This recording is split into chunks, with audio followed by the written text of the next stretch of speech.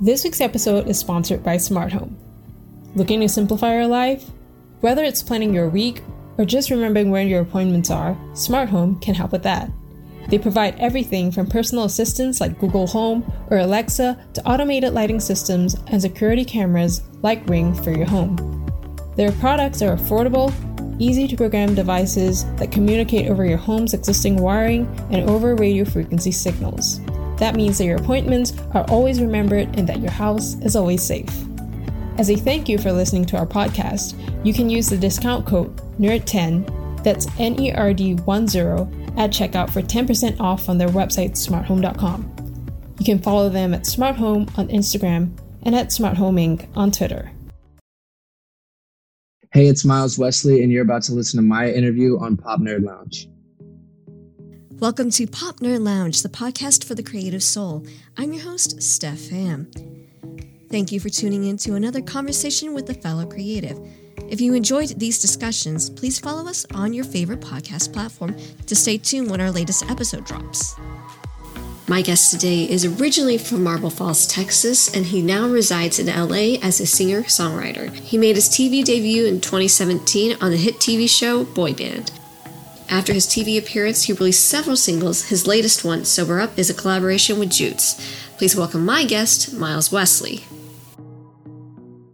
Welcome to Pop Nerd Lounge. My guest today is Miles Wesley. Miles, thank you so much for joining me. Thank you for having me, for real. What was your experience with music like growing up? It's actually interesting because I feel like most musicians or artists have like a background, whether mom or dad played the piano or sang or something, but I didn't have either of that. I don't know. My family as a whole didn't play music or, dive in any of the instruments. We always had music around. I always tell people that my dad bought CDs like once a month. We'd go to Walmart and whatever was hot at the time, because that was the way to get music. He would just stock up, buy half a dozen CDs at a time or so and bring them home. And that's how we got whatever music was out at the time.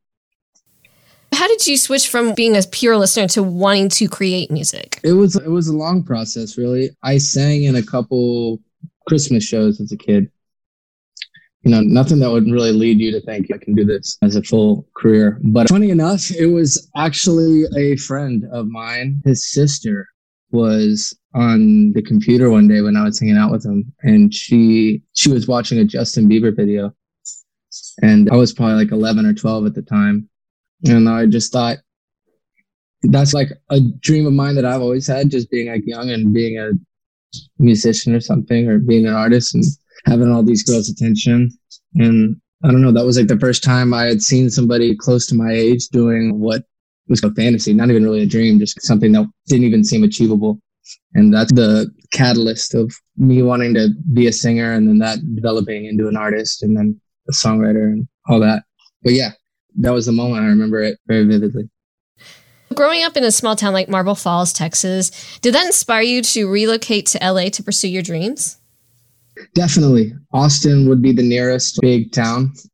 But as far as opportunity goes, it isn't LA. And not many places are like LA. That's why it stands alone in the entertainment industry. But yeah, I accidentally ended up here. I was flying out here like once every couple weeks as a senior in high school, and everybody went on to college after we graduated. I didn't even apply, and I was working construction. And then I was on one of my regularly scheduled trips out here to write and just meet with people and make music. I just never ended up going back. I just had a friend who was willing to let me stay with them for as long as he could let me.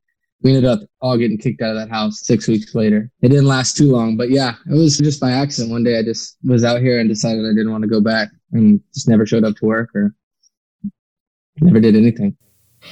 Like you said that you made trips pretty regularly. Did that help with the transition of going from Texas to LA? 1,000%. 1,000%. I don't know how easily I would have transitioned without that. Just because to a person from Marble Falls, it just seems so big. I remember my dad driving me around in like the rental car, and I was just like, how am I ever going to cover all this ground? And it was just like one step at a time. And it actually surprisingly felt more obtainable and more easier to navigate quicker than I thought it would. But without those early trips, it would have been hard. I would have really had a stake in the ground to like chase after. You were on the show Boy Band. What was the biggest takeaway from being on that program? Yeah, with the show, I just tell people I was really young and underdeveloped in the sense of just politicking, really. And I'd always been hot-headed growing up, and that was just like I hadn't had a scenario where I would make those kind of decisions and be able to look back at it, and also not only myself look back at it, but have it, judged by so many people. So I just remember the biggest thing for me was just seeing myself just make those mistakes and do things out of impulse and just make aggressive moves. And really, I don't even remember the show much like that. I just remember acting like a jerk at some points and just thinking, yo, I've got to change my whole attitude and stuff. Was it a bit of a culture shock? Because I know that you performed in music, but was it a bit of a culture shock to add TV on top of it as well? Definitely. Yeah. Because I don't know. I didn't really know how I was acting until I saw it. And I was just like, I just gotta be better. I was just impulsive and moving aggressive and just acting out of emotion. And especially in this industry, you got to keep your head cool and you got to move the right way. And, that was just the biggest lesson of that. It was a super important lesson. And now I'd like to think that I move a lot better just when talking to people and when trying to progress through this whole career. Was it a difficult process going from, I don't know if this would be the correct term, but commercial pop to the more edgy side of pop? It wasn't difficult because I genuinely listened to just a bunch of hip hop and just always liked the grittier, harder stuff. So for me, I just didn't think that people would want to hear that from me just because of how I look or how I am. I just thought people wouldn't buy it. But then I just started caring less about that. And that was just for me developing into my own artist more and more. But yeah, it wasn't hard because it was genuinely what I listened to and what I enjoy and what I daily am digesting. So it wasn't difficult. The only part that was difficult was just telling myself that people would be okay with it. Oh, I was going to say, so it's basically you were allowing yourself to put more of your influences in your music. Exactly. That was, it was never ingenuine. I was just nervous that people wouldn't accept it because I'm just some little white kid. But yeah, that was the hump I had to get over. And I wish I'd done it sooner. Who knows where it'd be if I had done that sooner. Yeah, I feel like a lot of artists are like that because they feel held back by, I have to be a certain image or aesthetic or sound because that's what's going to sell or that's what my listeners or audience likes. So I don't know if they're going to necessarily jive if I go a different way. So yeah, I know that you hesitate a little bit whenever you're creating art and you're like, okay, can I be authentically myself if other people are going to accept it? Absolutely. No, that was my biggest thing. But I'm a risk taker, so I know it had to be done. Your record, Neighborhood, was based on your high school experience. Have listeners told you that they related to that song? Because I feel like a lot of people would. Yeah, a lot of creatives. I don't know what it is with people, artists and producers and just creatives in general. They seem to always feel a little bit hated where they come from.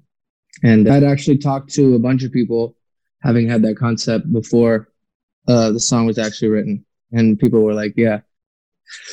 I don't know the reason. I think a lot of it has to do with people are really, and especially in small town scenarios, people are really judgmental towards those people trying to be different and people asking so much of the world. And then it kind of makes you think that everybody thinks like that and ruins your perception. Just people who probably may even be supporting you in private or maybe not even have an opinion at all. You think everyone's against you. And I'm sure that's a lot of it.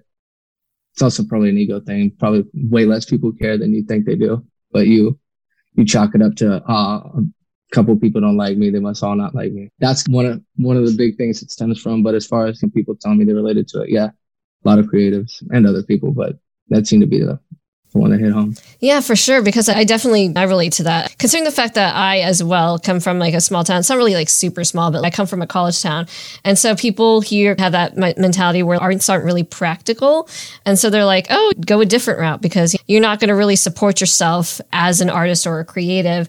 And what I like to think is, even if you're still in your small town, being a creative is still a possibility. And maybe someday I will make my way up to LA and maybe then they'll listen. It's relatable because you're like, hey, no matter what you said, I still pursued my dreams. Absolutely. And yeah, I think you hit it on the head. People don't think it's practical and they just look at you crazy like, what makes you so special, blah, blah, blah, blah, blah. They have this chip on their shoulder because of where they're at. I get it.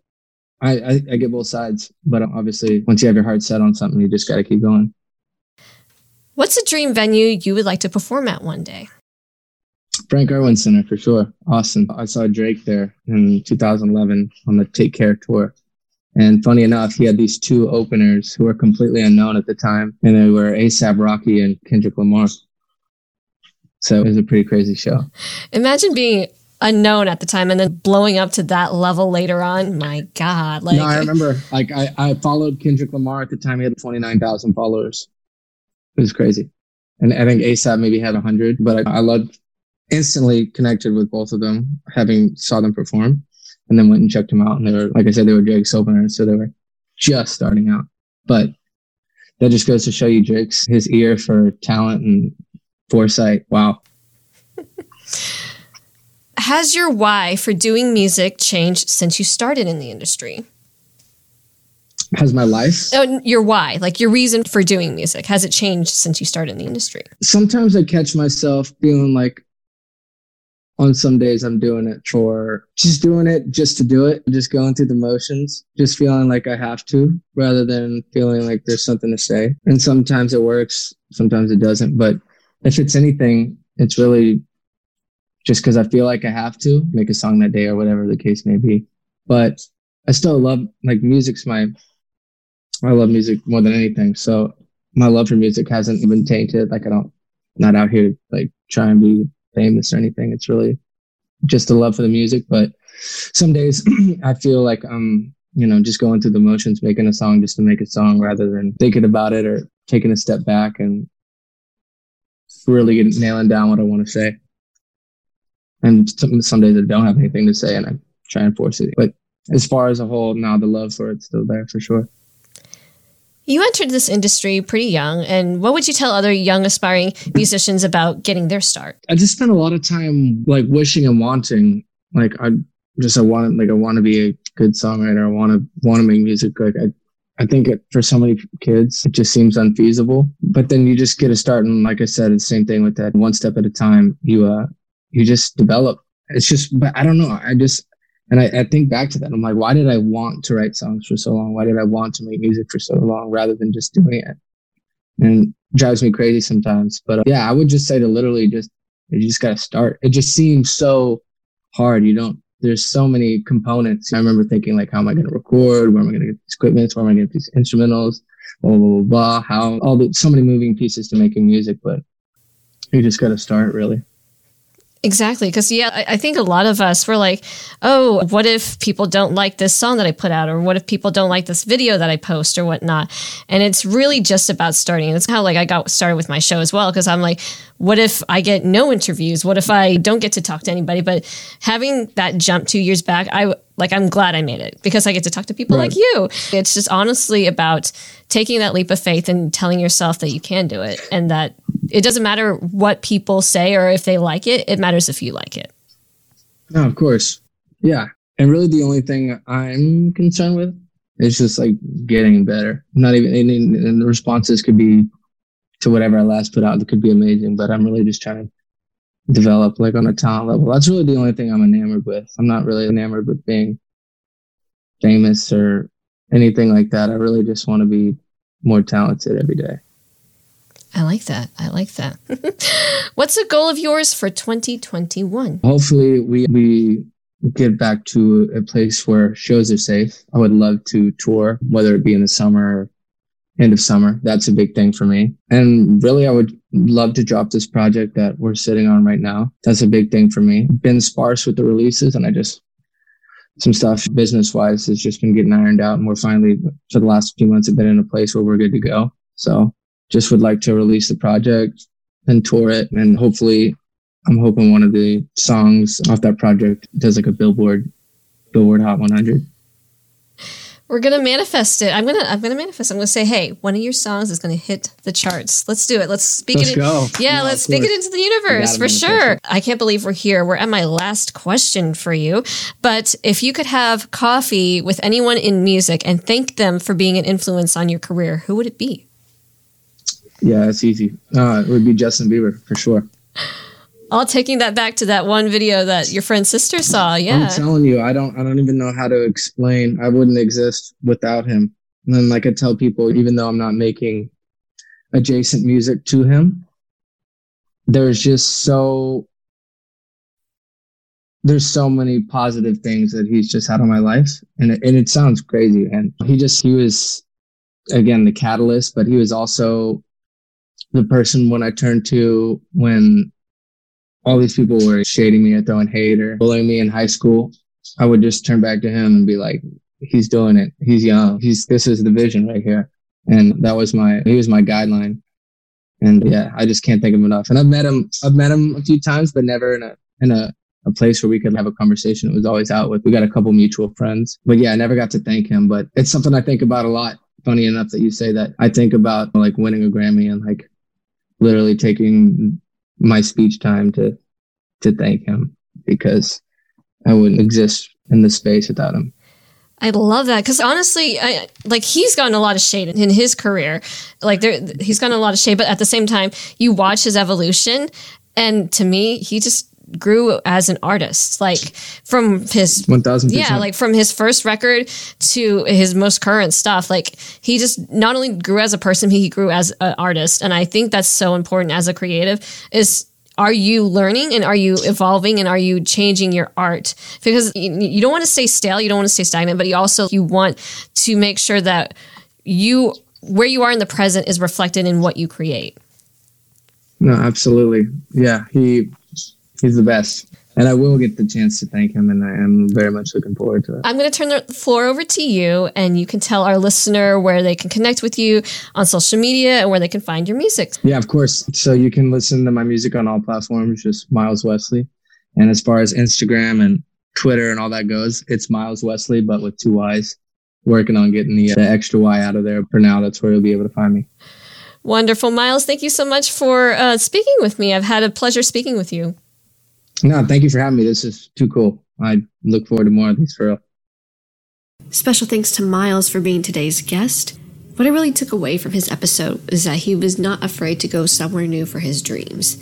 I know it can be intimidating and scary for a lot of people, but I think the real lesson is, without risk, there is no reward. To find out more about Miles, visit the links in the show notes. Popner Lounge is a 2-man operation, rather I should say 2-women operation. It is executive produced by Steph Pham and V Co. V Co serves as the show's creative director, and Steph Pham is the show's host and editor.